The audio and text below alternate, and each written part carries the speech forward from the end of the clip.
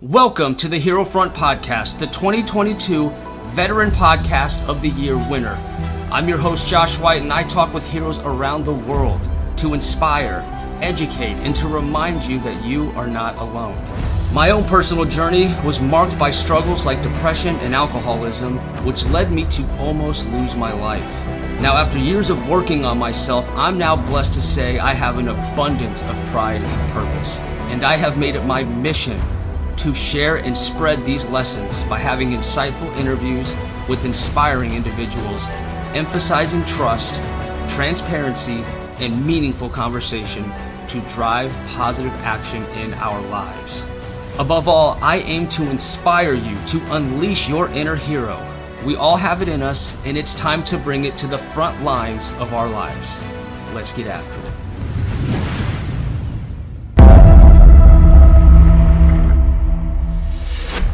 What's up, everyone? Josh White here. Thank you so much for tuning in to yet another incredible episode of the HeroFront podcast. How do I know it's an incredible episode? Because I got local hero Sasha Lopez, a spin instructor who has changed her life, finding her purpose and passion, and is now changing so many other people's lives with giving them the level of fitness and quality of life that they didn't even know was possible, to include me, your boy. I went. I loved it. So in this episode, I sit down in person at Rise and Ride Studios with Air Force veteran Sasha Lopez, the driving force behind the cycling studio Rise and Ride. Sasha's journey from the Air Force to becoming a successful spin instructor and entrepreneur is a testament to resilience, determination, and the joy in finding one's true purpose. In this episode, we cover Sasha's remarkable journey from airman to veteranpreneur, her proudest moments as a spin instructor, the challenges that she faced and what life threw at her when getting started. She talks about the humble beginnings of her first gym, her decision to go back to school for business education, and the daily grind of being an entrepreneur.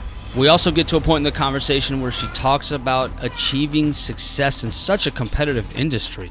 She faced criticism, negativity. How did she overcome these challenges? And lastly, we talk about fulfilling her vision. We talk about the ultimate goal of Rise and Ride. Now, I can speak from personal experience when I say that Sasha is a superhero who has changed the fitness game for the panhandle of Florida, where myself, my wife, a lot of friends of mine were able to basically have the best spin instructor any of us have ever met in our lives right down the road. And it was such a blessing to have her. She's helped our fitness journey in so many different ways. And we also made a friend. So I hope you enjoyed this episode with this very special veteranpreneur, Sasha Lopez. Let's get after it. Okay, everybody, this talk is finally happening. So I'm here with Sasha Lopez from the Rise and Ride Club, coming to you from the 850 Elite Volleyball Academy, which is right outside Eglin Air Force Base. So if you're trying to get your workout on, you have to go to Rise and Ride Club. I'm fat now because I stopped going. But when I was going, I was not fat, and I was really proud of myself.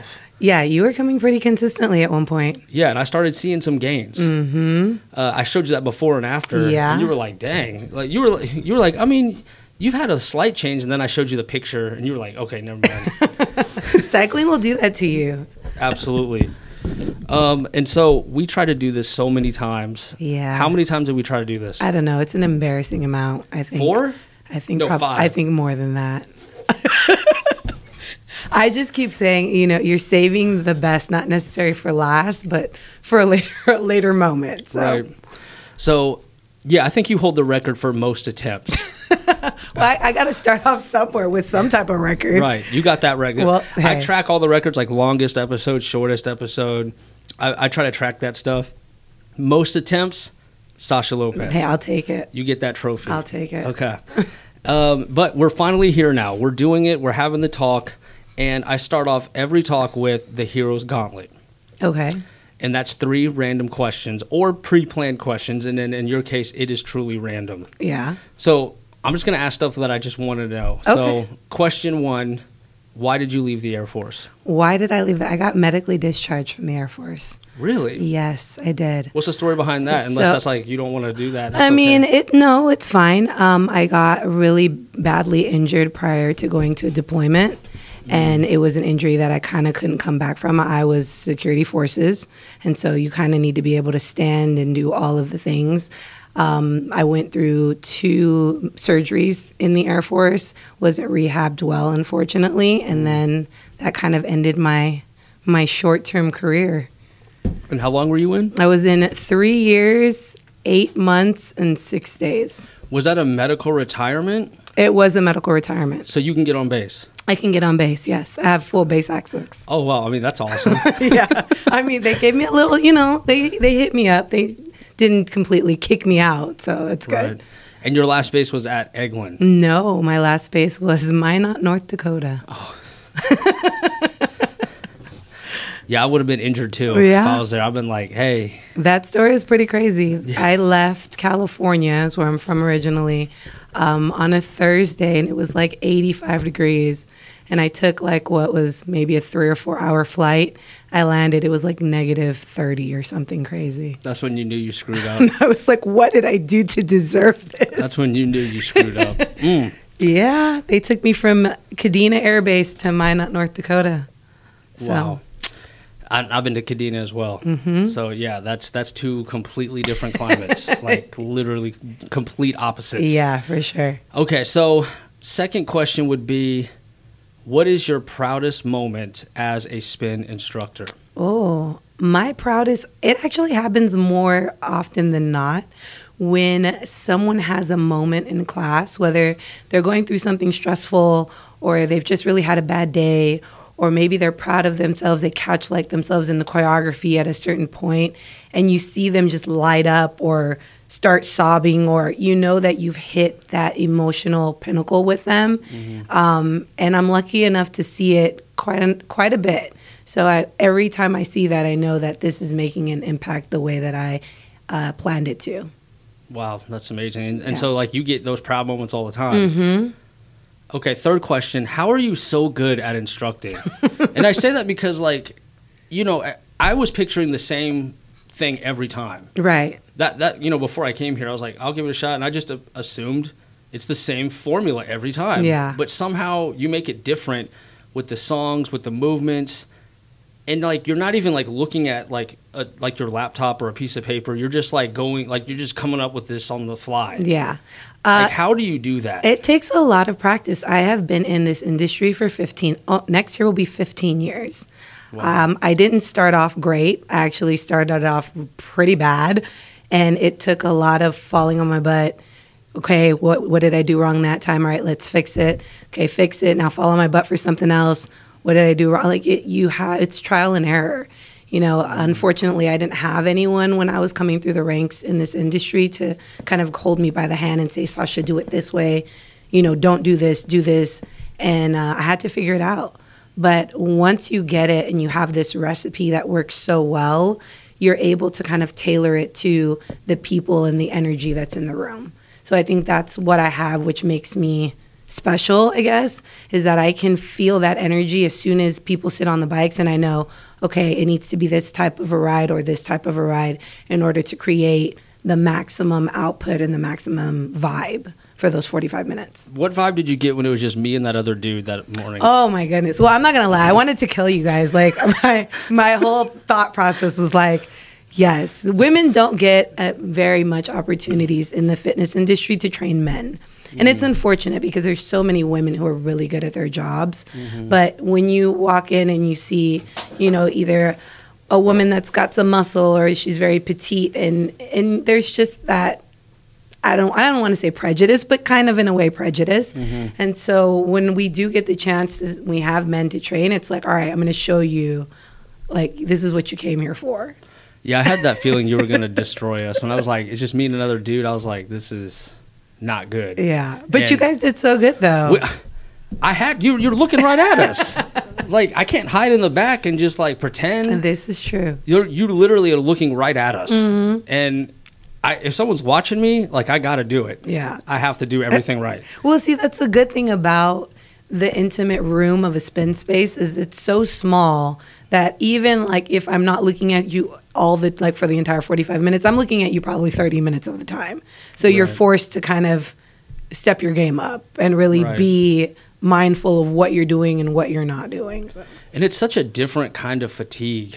Like it's not like a CrossFit WOD or like a run. Like it's a different kind of fatigue that I'm just never experienced. Yeah. I mean, I think when people think of spin, spin has been around since the 1980s.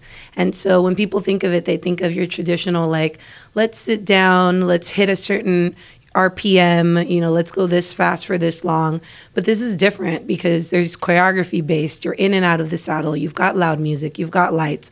So it's almost like you're partying on a bike. But then it's like, all right, now crank that resistance up. And you're still trying to party, but you're still, you know what I mean? Like there's a lot of facets that come into those 45 minutes. And you're doing all of them without really paying attention that you're doing them. So by the end, you're like, what just happened? Right. I'm going through all the emotions, like denial, like... this isn't happening. Why am I doing this again? Yeah. And then, I go through all those emotions. But there's a certain point where I'm like, I'm killing it. Mm-hmm. I'm feeling good. But then towards the end, I'm like, get out of my face. Like, don't talk to me. Yeah.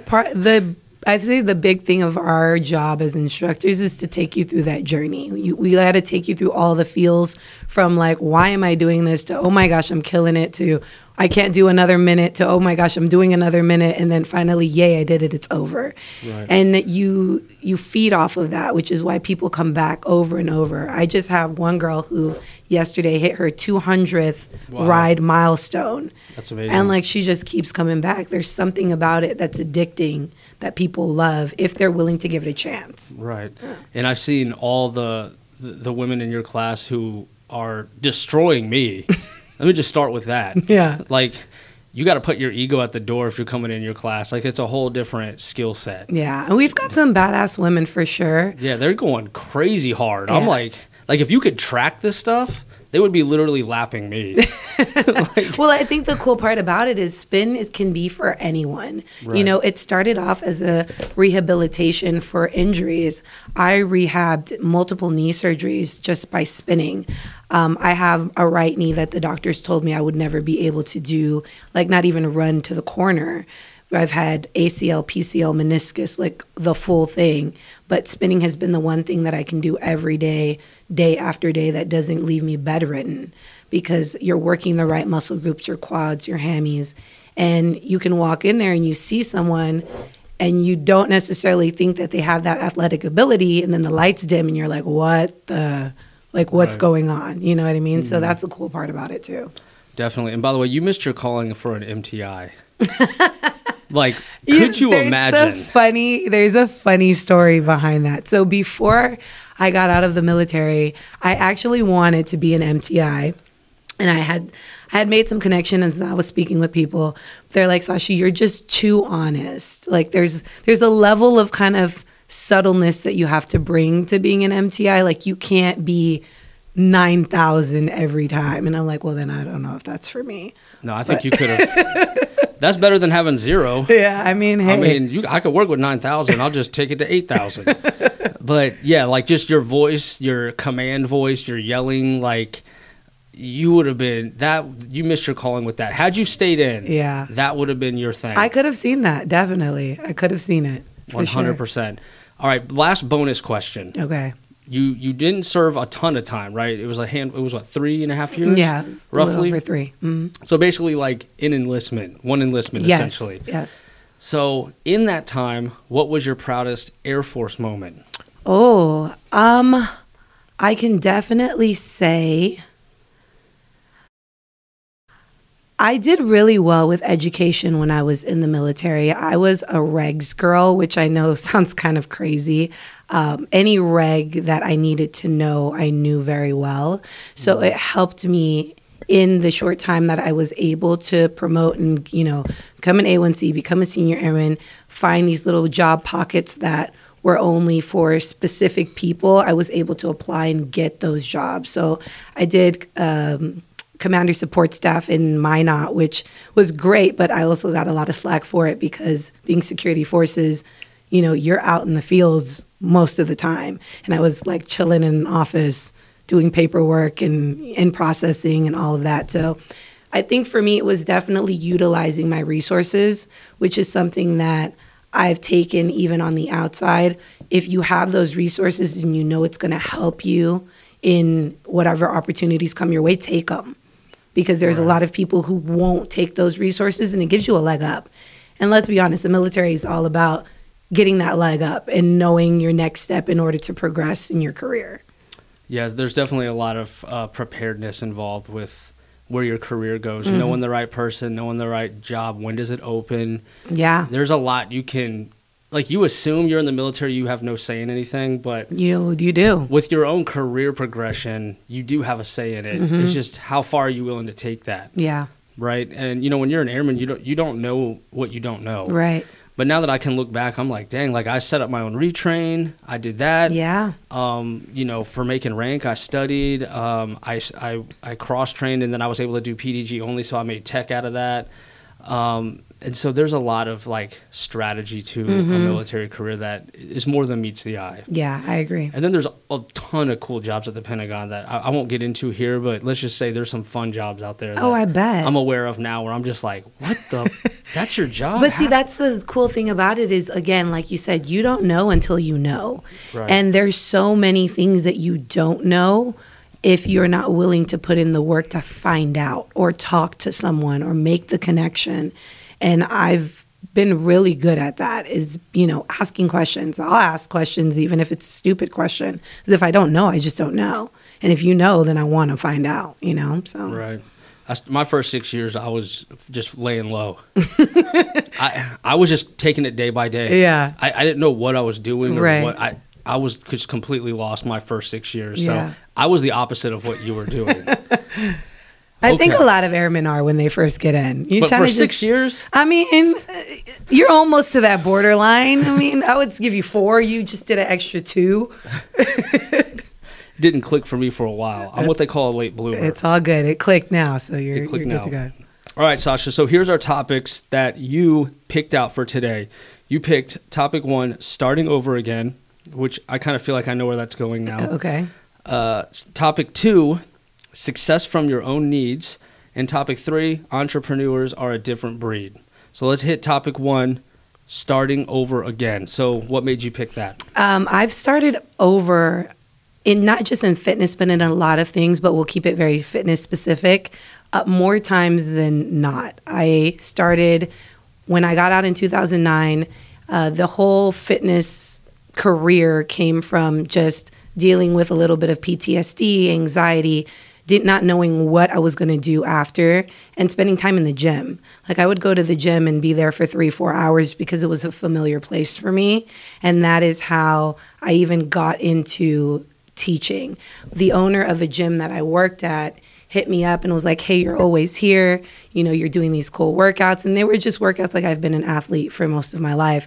He said that there was a class that was starting in that gym, and it was called Zumba. And I had heard of Zumba because when I went to the Y in Of course you can do Zumba. Well, listen. So I would go to the Y in Minot. It was the closest gym to my house. And one day I was passing by their group fitness room, and I saw a flyer. And the flyer was like, whatever it was, like their Latin dance class, come join it. It's like a party, whatever. So I went to one class, and I'm like, I'm Latin. I can dance. Like, all the things. It's like, okay. It was just calling your name. Like, whatever. And then after that, I never heard about it again. So then when I moved back to California, the owner of that gym was like, hey, there's this class that's going on. Like, it's this new thing. We'll pay for your certification. You go down to San Diego, go get certified, come back, see what happens. Cool. I have nothing else to do with my life. Let's go for it. And this is after the military. Okay. One of the reasons I didn't get out was my fear of just being on my own again. Mm-hmm. I could barely take care of myself at my 6-year point. I was like a man-child. And so I was like, if I get out, like, I'm going to fail. Like, I just felt that way. And I was terrified to get out. So, like, were you terrified? Yeah, it's super scary. I think as much as the military wants to prepare you for that transition, there's nothing really to prepare you for that transition. The military lifestyle is so comfortable as opposed to being outside where you get to choose everything. Like even for a woman, you get to choose. Now you've got like 9,000, 10,000 colors that you can choose for your nails when before it was like 2. You know what I mean? Like it's that crazy. And that's a lot when that comes at you all at once. It's very scary. And for people that deal with anxiety, that deal with depression, that deal with, post-traumatic stress syndrome, all of those things, they arise. And if you don't know or you don't have the outlets to deal with them in a healthy manner, it can get really, really dangerous. And I think that's one of the reasons why, our suicide rates from veterans are where they're at, because they didn't have that proper transition of, okay, you've been in, you've gone through these traumatic experiences, now you're out, what do you do now? Right. So that's why I found myself in the gym. I was like, well, the gym is a familiar place for me. So I'll just go to the gym and spend hours there until I figure out what else I'm going to do with my life.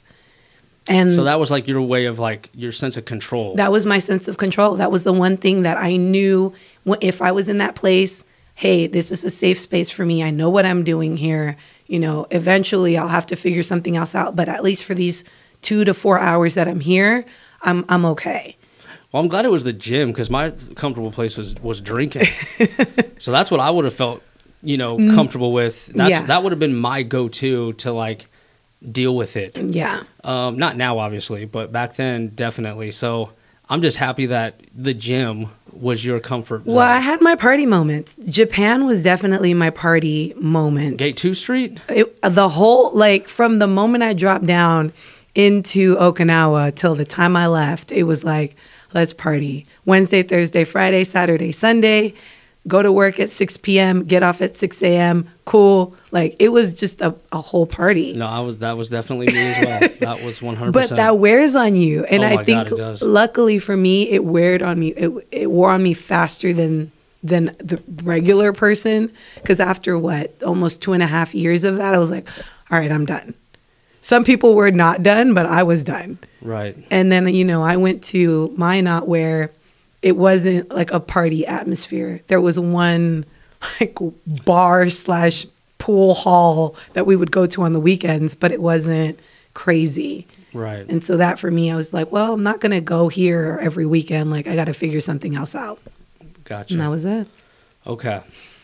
So where are we at in your story? So went to get certified. Zumba, ended up teaching a class. My first class, it was on a Tuesday morning.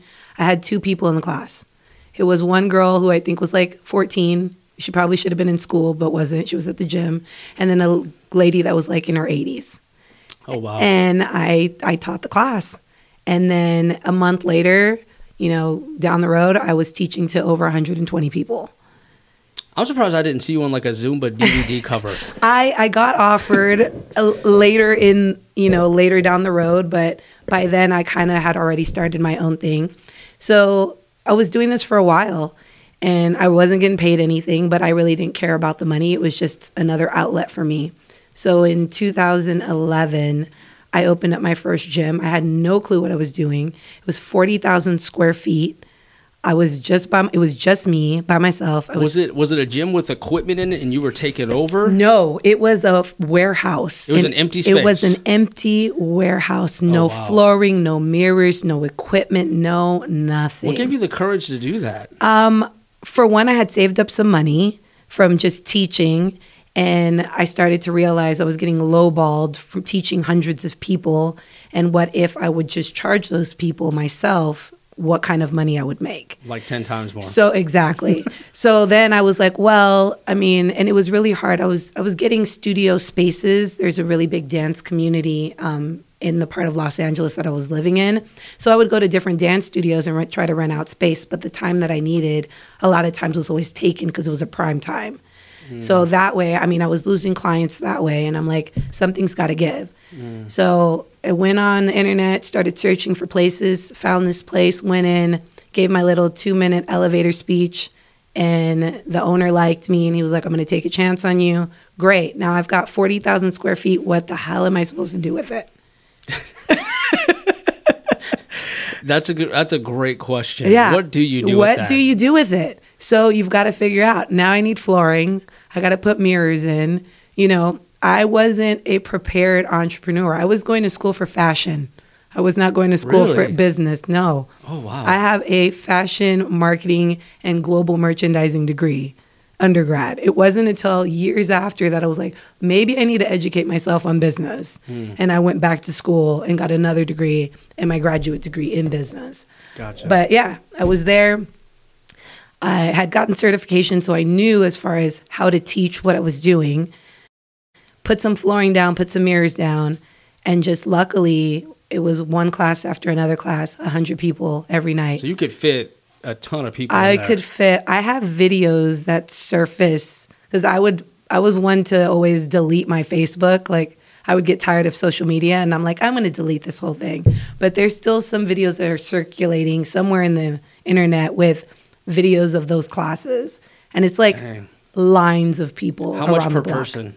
Back then I was teaching, I think it was $5 a person. So I was making like on a good night, I was making like $800 for an hour. Wow. My God. That is worth it. Yeah. That is worth it. Yeah. Holy cow. I was doing that, and then 2 years later, what happened? Something happened with the building.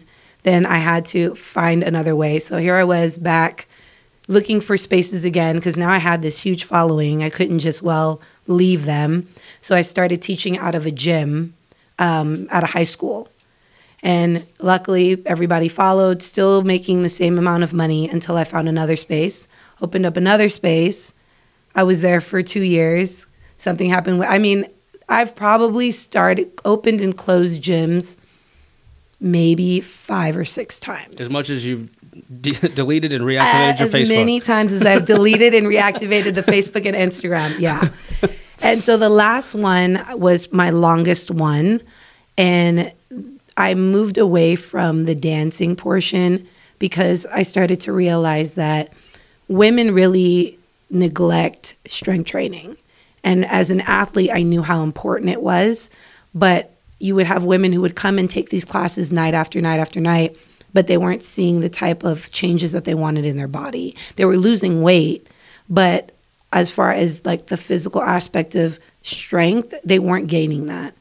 So that's when I decided, I was like, let me go back to school and really educate myself on all of this. And I started women's strength training, and it was only women. And that took off, and that happened all the way up until COVID. And then COVID shut me down. Oh, that's right. Yeah. If you were an entrepreneur during COVID, that was a bad time, right? Yeah. Because they were like, I don't care what this means to you financially. No. You're done. It's closed. Yeah. COVID was very interesting because I'm one to listen to my gut. And when the talks of it started happening, a lot of people, told me, just stick it out. It's not going to be bad. Just stick it out. And everything in my gut was like, this is going to last for a long time. So we started hearing about it in February. In March, I pulled the plug on my lease, and I was able to because I was able to negotiate with my the owner of the building. And I said, look, here's what's happening. There's these restrictions that are happening, and they're not allowing my clients and my members to come in. If they can't come in, I can't make money. If I can't make money, I can't pay you. So he was gracious enough to cut my lease. March, that's when all of the restrictions started coming down. And so then I took it to an online system, and we were online for about 1.5 years. And a lot of people that I know they put their savings, their kids' education money into trying to save their business. They lost everything. Oh my gosh. That is brutal. Yeah. And so here I am. I've been doing this for then it was like 13 years. California was just not getting it. I had gone to Georgia just because I was like, well, I want to check out Georgia. I've never been to Georgia. Like I've been to New York. I've been to other places. Went to Georgia to visit, came back, and then I'm like, you know what? I'm moving to Georgia. Really? Yep. You liked it that much? I liked it that much. So you were in like LA, which is like, everyone wants to look good there. Like fitness has to be thriving. Yes. So it couldn't have been the lack of business, right? Or was it the restrictions of COVID? It was the restrictions of COVID for one. And it also, for me, was a change of scenery. I'm I think it's the military, but you're like, I got a PCS. I got it. Yes. I get the itch every 2 to 3 years.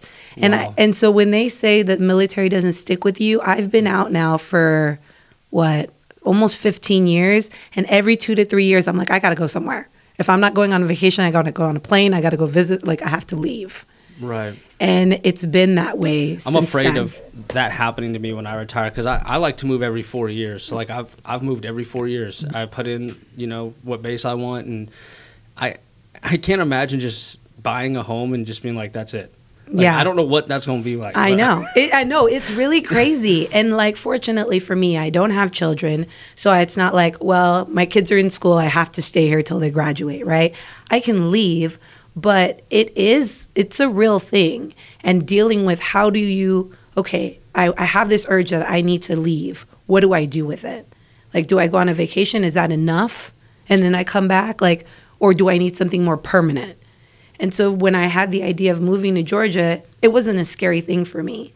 All of my family is in LA. I had no family in Georgia. I had one friend who was a friend of the family, but I hadn't talked to her in like 15 years. Most people would like dread doing that. You know what I mean? Because like now you got to make new clients again. Now you got to find a new space again. Like most people would say, that's not worth it. Mm-hmm. But it was worth it to you. It was, but I didn't even go with the idea of I wanted to open up another gym. It wasn't until I moved here that demand became a thing. And so I was in Georgia for a year. It's like, okay, cool. And then here I come, making my way down. And then I got here, and I got here in October of 2021. It was freaking cold, man. Nobody told me Florida gets cold. I was not prepared. It does. And so I want to ride a bike. Like that's my outlet. I want to get on, I want to cycle, I want to be in a studio. But the closest place was an hour away. I'm not driving an hour every day back and forth to go get in a room and spin. Right. Bought a Peloton. Oh, nice. Jumped on the Peloton train. Great. It'll do it for now, but it still wasn't cutting it. Mm-hmm. Got an email. Hey, I know that you're not looking to open something up, but this place just came on the market. Check it out. Went to look at it. Despite everything in me was like, Sasha, you're going to be starting again 15 years later in a place that you have no idea the tempo, the money, the possibility, maybe not. You have no idea. Do you really want to do this? I want to cycle. So if I can't do it for myself, how am I going to do it? So at that point, you lived in Florida.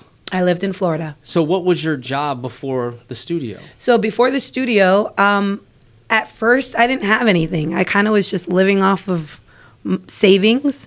And then I got bored, as I do when I don't have anything to do. So I went and You're like living the dream. You're just living off your savings and just enjoying Florida. And then you're just like, I can't do this. Yeah, I couldn't do it. I wish I had that ability to just chill.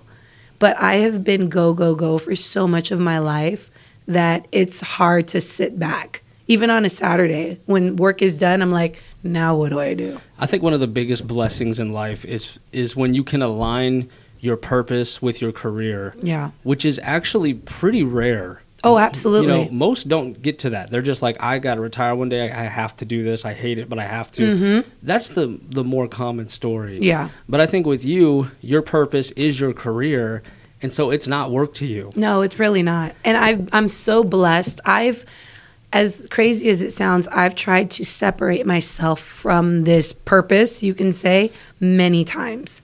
I've tried to do other things where I'm like, you know what? I'm going to go try this. I'm going to go try that. Like I've done all the things you could think of to try and say, let me try something else. And for whatever reason, it brings me right back to where I'm supposed to be. So I can't fight it anymore. I'm almost 40 years old. Like fighting it is just dumb at this point. This is what it's supposed to be. Right. So yeah, I checked out the space. The numbers checked out. I told myself I'll give it a year. See what happens. If it works, great. If it tanks, it's not too big of a loss, just some bikes and then maybe a mirror. And I went for it. I got the keys and I worked 30 days straight to build this building up, put flooring in, mirrors down, get bikes, assemble bikes, market it, the whole thing. And 30 days later, I had a grand opening. And every single class that I had for that grand opening, which was, I think 3 or 4 classes, was completely sold out. Oh, wow. I had no idea. And that's at the OG location? And that's at the OG location. Okay. Yeah. I was not prepared. I did not know what I was getting myself into. It was a gamble. It was straight, like, eyes closed, behind the head, like with the left hand. That's what it was. But you can't get away from it. And now, but I can't get away. And that's why, I think for people when they're really focused on something and life gets in their way, it's okay to get pushed to the side, but know, like, if it's really what you want and it's really what your heart and your gut are telling you to do, you just got to keep going, regardless of how hard it gets, because it gets really, really hard. There have been times where I'm like, man, am I going to be able to pay rent? Like, can I pay my insurance this month? Like, where's my food coming from? Mm-hmm. But everything in me tells me this is what I'm supposed to be doing. So if I know that the struggle's not going to last forever. And it hasn't. Right. Yeah. It's worth fighting for. It's worth fighting for. Yeah, for sure. Wow, that's amazing. And you're really good at it. Like, well, thank you. I think I think you could be, like, working for Peloton. Like, I could see you doing that. You know what, Josh, and I'm being completely honest, the thing that holds me back from putting myself out at social media, which is so horrible. When I started in this fitness industry 15 years ago, social media was not a thing. Right. Classes for me were booked based off of word of mouth and a Facebook page that I barely posted to. Now there's algorithms, there's times of day, there's angles, there's this, which is why I'm so blessed to have Angie, because if it wasn't for Angie, let me tell you. Shout out to my wife, Angie. Shout out to Angie, because that girl, like, she just gets it. She does. She has an eye for it. She has it, and and I tell her all the time, like, you're so good at your job. Like, it's unreal. And so because of that love-hate relationship I haven't put myself out where I need to be. And I kick myself in the butt, and people tell me this all the time. Sasha, your Instagram page sucks. And I'm like, you know what? You're right. Not now, though. Well, no, my personal Instagram page sucks. Oh, your personal, got it. The Rise and Ride one is like kicking butt because of Angie. Right. But my personal sucks. And I just had a meeting with my team about that. I'm like, I can't sit here and be like, you guys need to push your Instagram when my Instagram is like garbage. Mm-hmm. So it's just different, Those are things I didn't learn in college. Like, I didn't have a social media 101. Like, it wasn't, It's something that I have to learn now. That's what I love about it, though. I love that I don't have to go to school for it. I just have to be good at it. Yeah, but being good at it is so hard. It is. It's really hard. It is. It is hard. And it's frustrating. I learned a lot when I was working with you, too. And Angie was coaching me the whole time. Yeah. I mean, she's always been a part of it. Yeah. But yeah, I was like, man, this is tough. Like, I never tried to build something up like that for someone else. Yeah, yeah. And then being in the fitness community, it's a whole different audience. Yeah. And whole different times a day and algorithms, and it was like, wow, this is a lot. It's a lot. It's like, very I got used to my stuff and I was good, but then when I entered your space, I was like, this is totally different. For sure. I had to start from the ground up. For sure. Okay, so topic number 2, you have success from your own needs. So you kind of touched on that a little bit. Yeah. So why don't you run us through that? So again, the success of Rise and Ride, man, came from the need, basically the need that I had for wanting to get on a bike. So what Sasha wants, we're going to get in the community.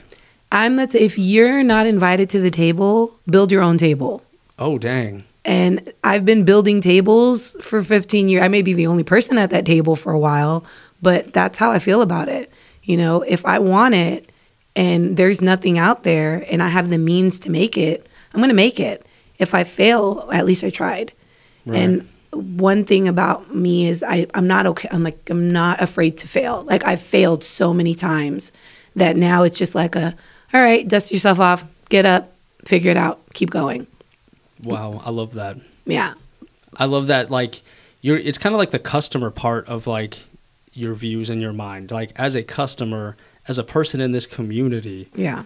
I would want blank and it's not here. Mm-hmm. Could I create that? Mm-hmm. And yeah, Angie, you have a lot of ideas, a lot. You know, she'll bounce them off me too. She'll be like, yeah, Sasha said, you know, maybe we should do this or that. And you do events all the time. You're invited to stuff all the time where you bring the bikes out. So, you know, you're building that table here in the community. Yeah. That has to like make you feel proud a little bit. It does. It's kind of cool to realize what you vision actually has a place and has a purpose.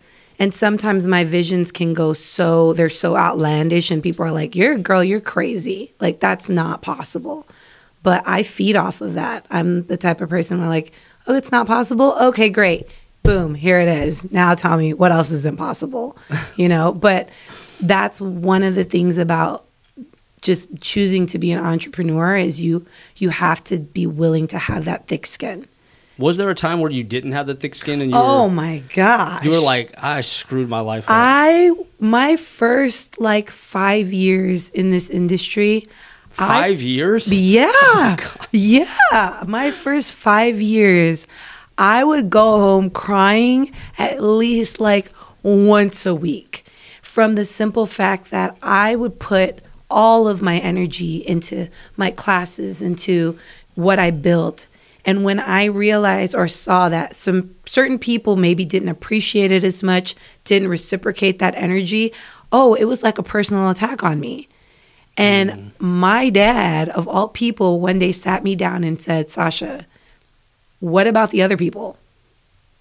Are the other people appreciating it? And I'm like, yeah.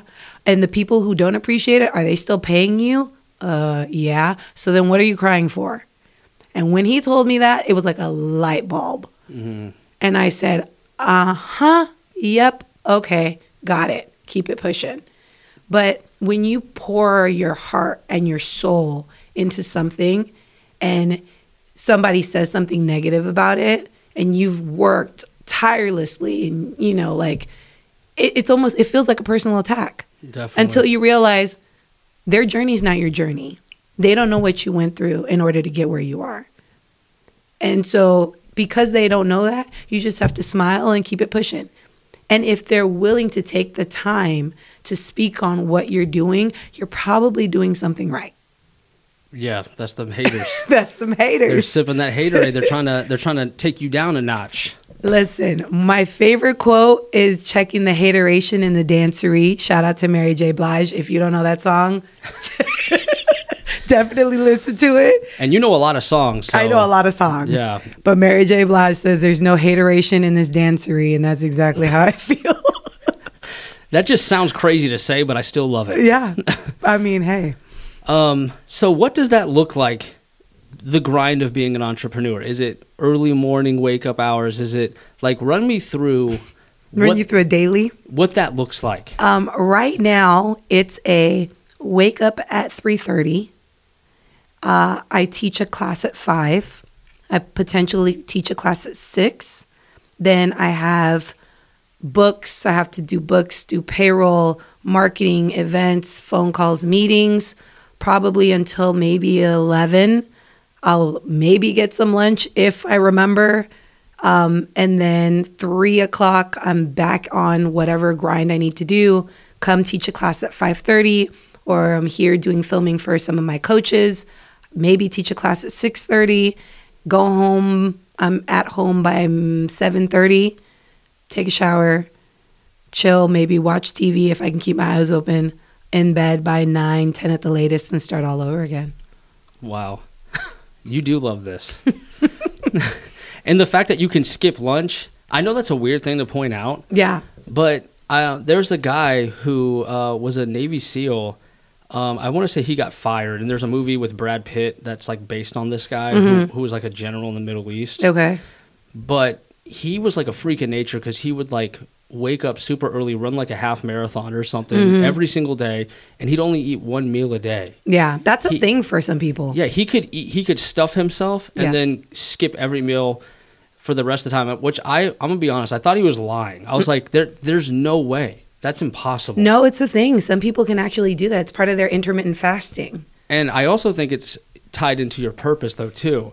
So I'll tell you why, because when I got to podcast for AFSA that whole time, like 5 days of just dedicated social media, which was like, oh my gosh, like I was let loose.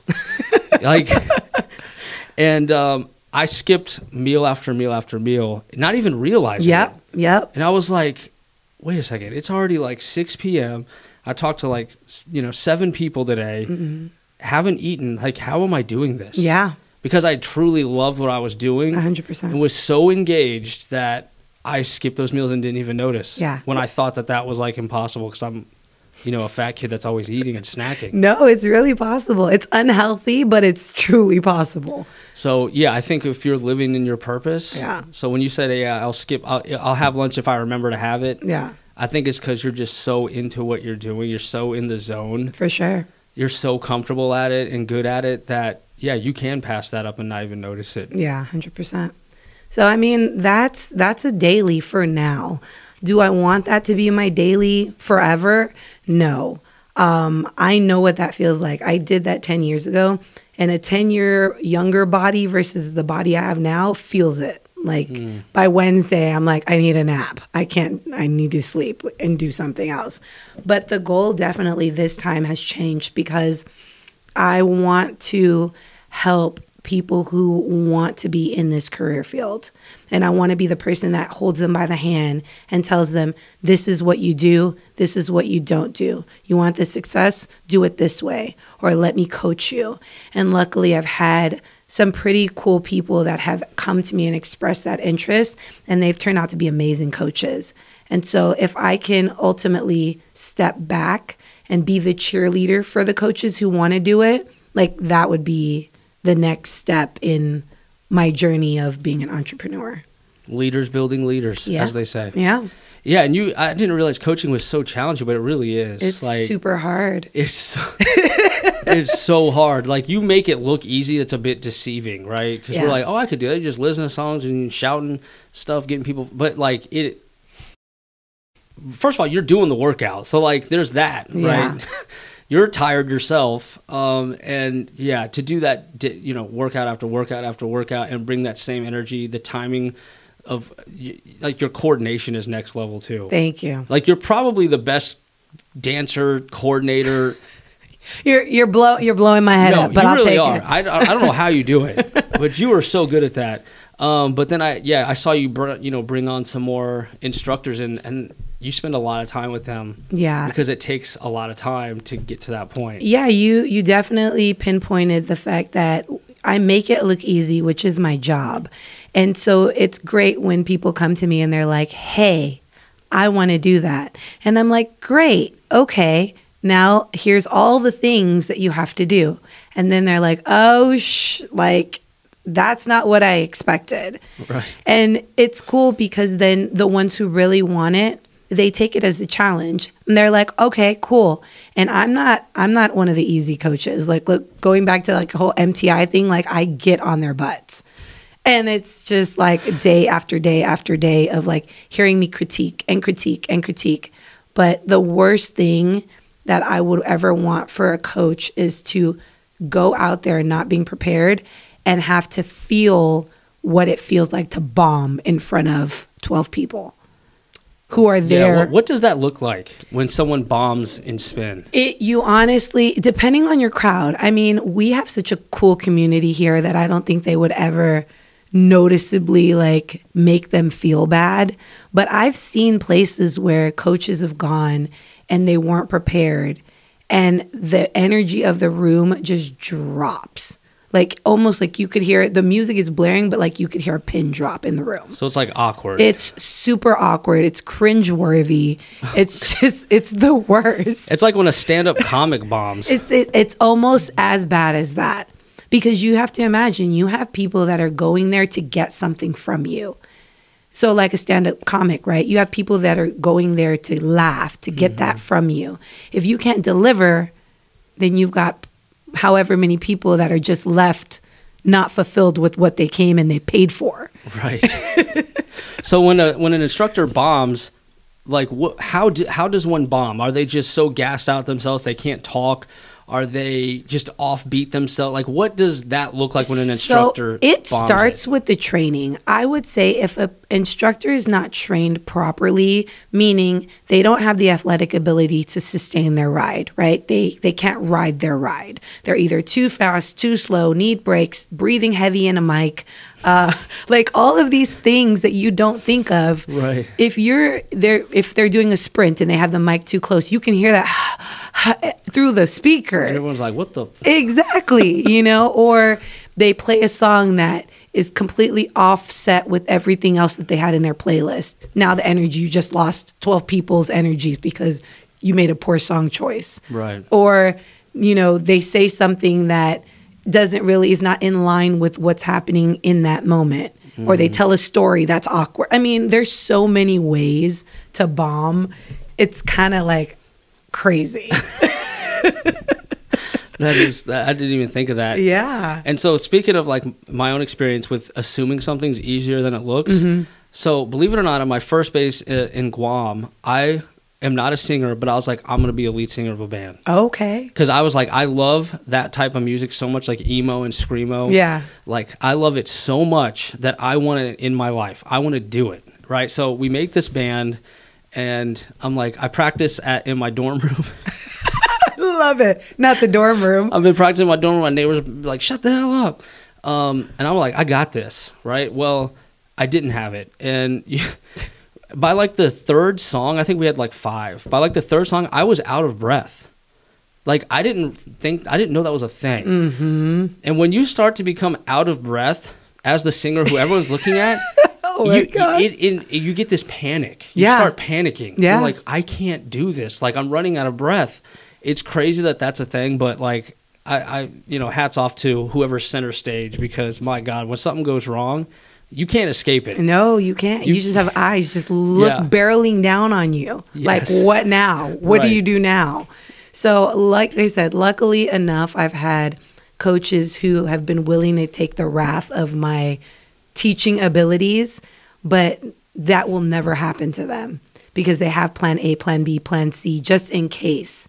Right. that ever happens. If they go through Sasha's trials, they're truly ready. They're truly ready. And you have one of the instructors was a customer who was kind of like soft-spoken. What's her name? Her name is Jamie. Jamie, yeah. She seemed like really soft-spoken, really quiet. And so when I saw videos that Angie was working on when she was like an instructor, I'm like, wait a second. Mm-hmm. What? She's an instructor. How'd that happen? Jamie is my little, she's my diamond in the rough. When we were putting out feelers for instructors, that's a whole story, right? Having instructors in a big metropolitan city like New York, Los Angeles, it's like a dime a dozen. If I were to put out an ad that said, hey, come audition, I'd have like 100 instructors waiting.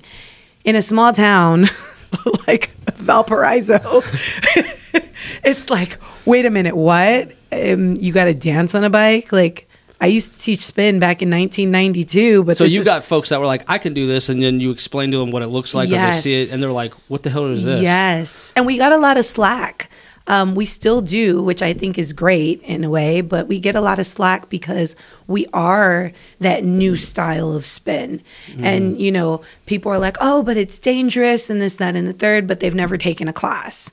And they don't know that we actually sit down and tell people, okay, this is how you hover over a bike. This is how you engage your core and all of that. But with Jamie, we were going through another instructor training and she came to me and was like, hey, I think I want to do this. And I said, are you sure? And she said, yeah. And I said, all right, cool. So she came to the training and again, very soft-spoken. There were moments where I literally just had her yelling in a mic so that she could project. Right. Exactly. She could learn to project. But I look up to her because I know what that's like to start something new that's completely out of your wheelhouse. Mm-hmm. And she would come into the studio and practice for hours and hours and hours and then get on a bike and then ride and then go back the next day and practice for hours and then get on a bike and then ride. Like it was just her dedication. She was dedicated to it. Yes. Her dedication has led her to be this instructor that she is now, where people who know her personally don't know the Jamie on the bike. Right. Like when she gets up there, she flips that switch and it's like, oh, who's this person? That's good. Yeah. That's good that she has that. That shows her preparedness. Yeah. Mike Tyson said the same thing about Holyfield. Like Holyfield is like, you would never even think he could hurt you. He's so nice and so gentle and so kind. But Mike Tyson said as soon as Holyfield gets in that ring, he's a straight murderer. Yeah, it's go time. Right. Yeah. And I think you have to be that way, you know. People come in search of something. And I've always believed that when it comes to fitness, like fitness is never one level. People just don't start a fitness regimen just because they feel like it. There's something going on in their life that promotes that need for them to start that journey, simply because they know that that journey is not going to be easy if they haven't done it in a long time. Right. So when you come in and you're searching for something, you have to have the best, or hopefully you hope for the best to be able to give that to you. And that's why our instructors here, we have a very, very small group, but I'm not the type to just hire anyone just because you want to. Like you truly have to want this, whether it's one person you're teaching to or a packed house you're teaching to, because those moments that you teach to those people are everlasting, and they might be going through the worst part of their life and you wouldn't know it, but they'll come up to you after class and they're like, you know what? And here's just an example. One time I had a lady say, you know what? I just found out I was getting divorced today. Oh, snap. And this was the only thing that I felt that was going to keep me from just crying my eyeballs out of my house. Like, what do you do with that? You have just created a moment for someone that helps them get through a difficult situation you didn't even know. But because you're trained, because you go up there and you give it 100%, you just help someone else out. Is that a whole different satisfaction when you know you help someone emotionally get through something? Absolutely. I think that's what makes waking up at 3:30 worth it. I wake up every morning, and I mean, waking up at 3:30 is no easy feat. I don't care how many. I've ever done that before. I don't care how many times you do it in a row, how many years you've done it. Like, it still sucks. Driving to work when it's dark outside and people are sleeping sucks. But when you get there and you have those moments, you're like, you know what? I can do it. I can do it again. I can do it again. I can do it again. And it just keeps you going. So, wow. That's incredible. Yeah. All right. So we're to our last topic here. And by the way, we're at 54 minutes. I know you have a class coming in, don't you? Yeah. Sometime soon? Sometime soon. So we're at 54 minutes, and we're on our last topic here, which is entrepreneurs are a different breed. So I think we got that throughout just hearing your journey. Yeah. So I'm kind of curious to hear like what you'd have to add to that. When people think when you work for yourself, you have it made. I love when people go, oh, but you get to choose whenever you work. You get to choose this, that, and the third. No, I don't get to choose anything. The people who supply my life by paying for the services that I offer, they choose everything. It's like having 100 bosses as opposed to one. That's true. I never thought of it that way. And by the way, it is so hard to get people's money. Like, I didn't realize it until I started just trying to sell some shirts. You know what I'm saying? Yeah. And they're like, oh, that's cool, but nah. No. I'm like, what? But I designed it. Oh, that's great. I'm not interested. I'm like, dude, this is hard. Like, I can't even get people to buy a T-shirt. Like, this is wild. It is so hard. Yeah, your brain has to be on. We've got 24 hours in a day. I would say 23 and a half. You get that 30 minutes to maybe think about something else. But those other 23 and a half hours, if you are not lasered in on what it is you're trying to accomplish, either someone else is going to do it before you, or you're going to lose that opportunity. And if either one of those things happen, now your business is at jeopardy.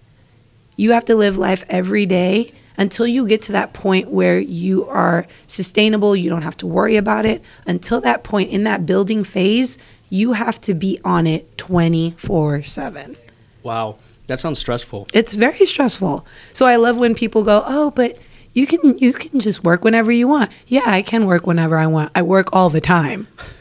23 and a half hours. 23 and a half hours of the day. With 100 bosses. Yeah, and and it doesn't pay you well in the beginning. And so you're taking a big risk on yourself. And that's why I say it's a different breed, because in order to even say you're an entrepreneur, you have to be willing to bet on yourself. And a lot of people aren't. Right. You know, when you work a 9 to 5, yeah, it may be stressful from 9 to 5, but when you come home, you can leave it at work. Right.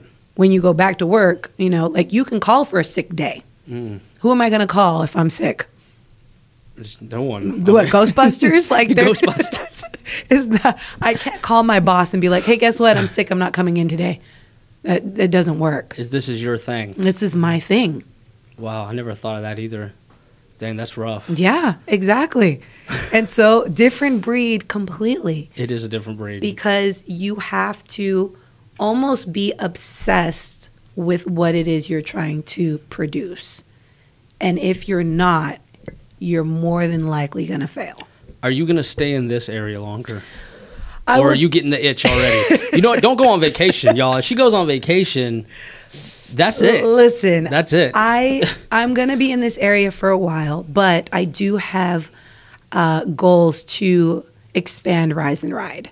So my ultimate goals for Rise and Ride are Rise and Ride Baton Rouge and Rise and Ride Atlanta. So to have this thing as a company. To have it as a company. You got other people working in other locations, yes. And it starts to eventually run itself. Yes. That's going to be hard because there's only one Sasha. There is one Sasha, but Sasha's a damn good teacher. Yes. So I can coach other people to be just as good. And there's people out there who want it.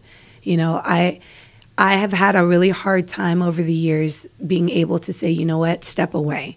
But if you want something to grow, eventually you have to be willing to step away. I can't picture you working for someone like like you